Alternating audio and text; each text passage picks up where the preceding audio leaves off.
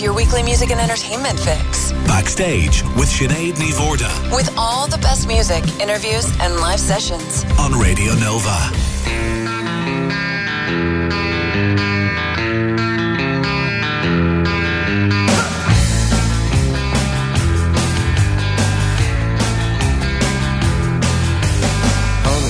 Truth hurts, don't look, it might go away. It's easy to pretend that life is a rosy bouquet. I don't need a platter, I'll take it straight from the shelf. Give it to me raw, I'll take it home and cook it myself.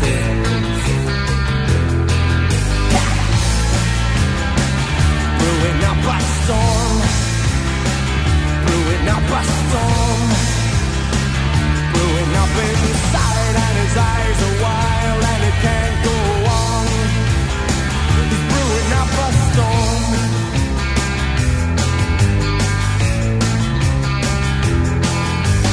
Can't afford to lose touch, can't afford to lose control. The doors are open wide and the wind blows a bitter cold. Man holds a mystery, someone else holds the key. Ah, it's a shame they're the same, the answer doesn't have to be.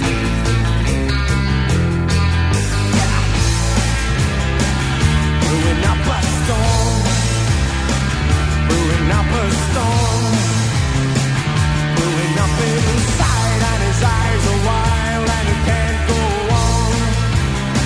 He's brewing up a storm.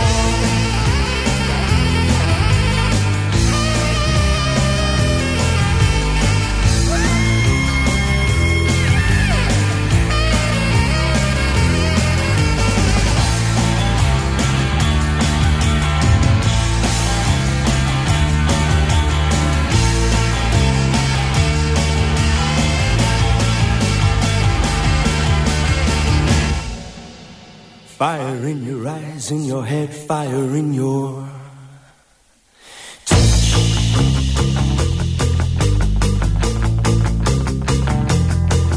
But I can't shout fire 'cause I love you too much.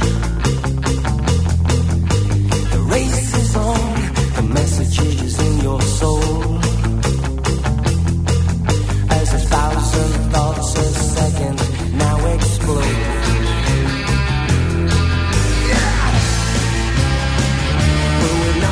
Storm, brewing up a storm, brewing up inside, and his eyes are wild and it can't go on.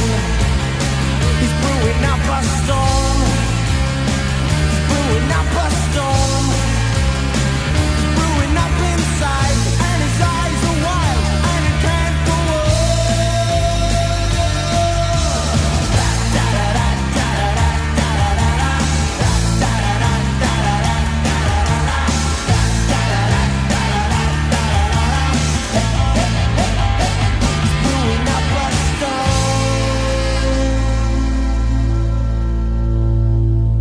Yeah, we have, well, there's a brand new single all recorded. It's going to be mixed, hopefully, in the next week or so, called Brighten Up My Life. And we're really excited about it because it sounds, it's kind of like The Stunning, but bigger. And it's just like a big, The Stunning were always known for like big guitar riffs and things. So this is like humongous guitar riff with Mark Bolan T-Rex style backing vocals on it. Yeah. So it's sort of like a mixture of, if you'd imagine like The Stunning mixed with the White Stripes and the Black Keys and a bit of T-Rex.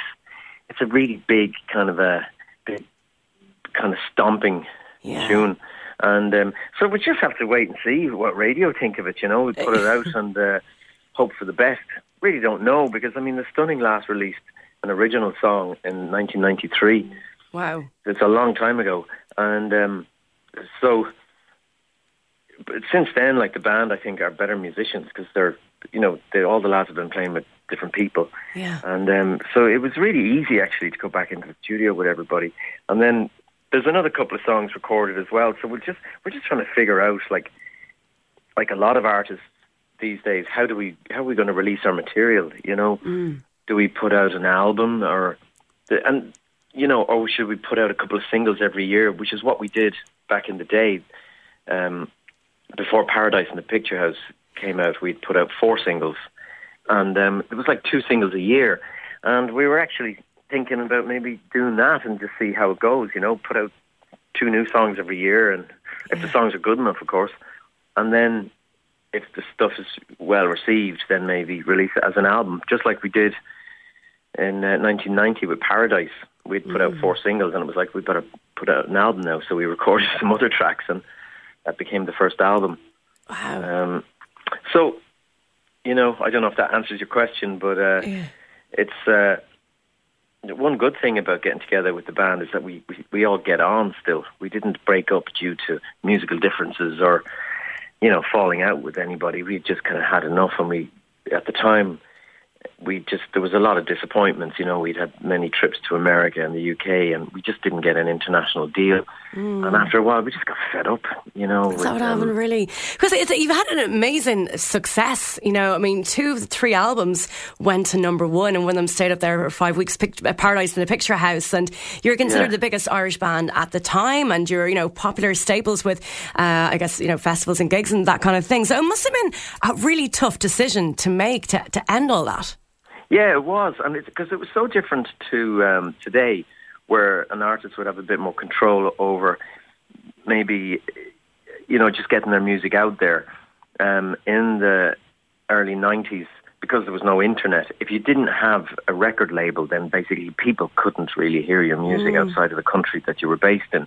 And especially with Ireland being, you know, on the last outpost of Europe almost. At the time, it was difficult to tour in UK and Europe. Well, it still is for bands, you know, to go to the States and the UK. It's expensive. Yeah. But to get your music out in other territories, you needed a label on board. I mean, now, as a last resort, an artist, you know, at least you can put your music on iTunes or Bandcamp or any of those, and you can just get over and gig. But we didn't have that option then. So at the time, it was like, you know, we felt we'd had a shot at it and it didn't work. And it was like we just decided, well, you know, while we still have some gung-ho for making music, we'd just split up and then, you know, start something new. And that's when the Walls started. Yeah, of course, the Walls as well. And then, following on from that then, speaking of going down things new, I mean, you managed to develop a bit of a wonderful acting career for yourself, living the life of a thespian, I guess. Yeah. So, like, how did that even come about?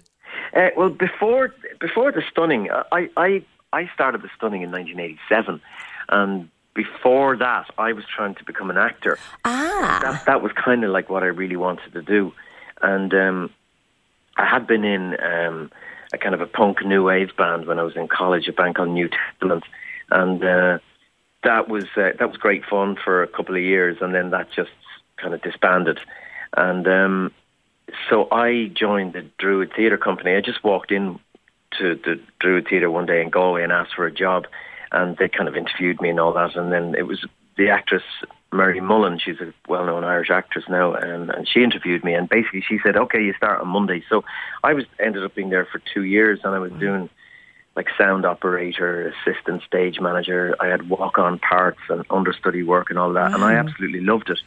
So after 2 years of being involved with Druid, then I moved up to Dublin, got a bed sit off the South Circular Road, nice. And started trying to get acting work, and I got nothing. I was basically on the dole for a year and doing auditions and not getting anything. And but I used to go and see bands every week in, you know, venues like the Underground on Dame Street, and which is now Lapellos, I think.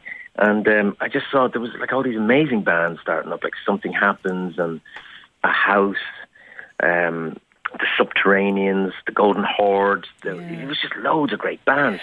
And so I just, one night at a gig there, I just, to hell with it, I'm going to, to hell with the acting thing, I'm going to start a band. And one great thing that dawned on me at the time, it was like kind of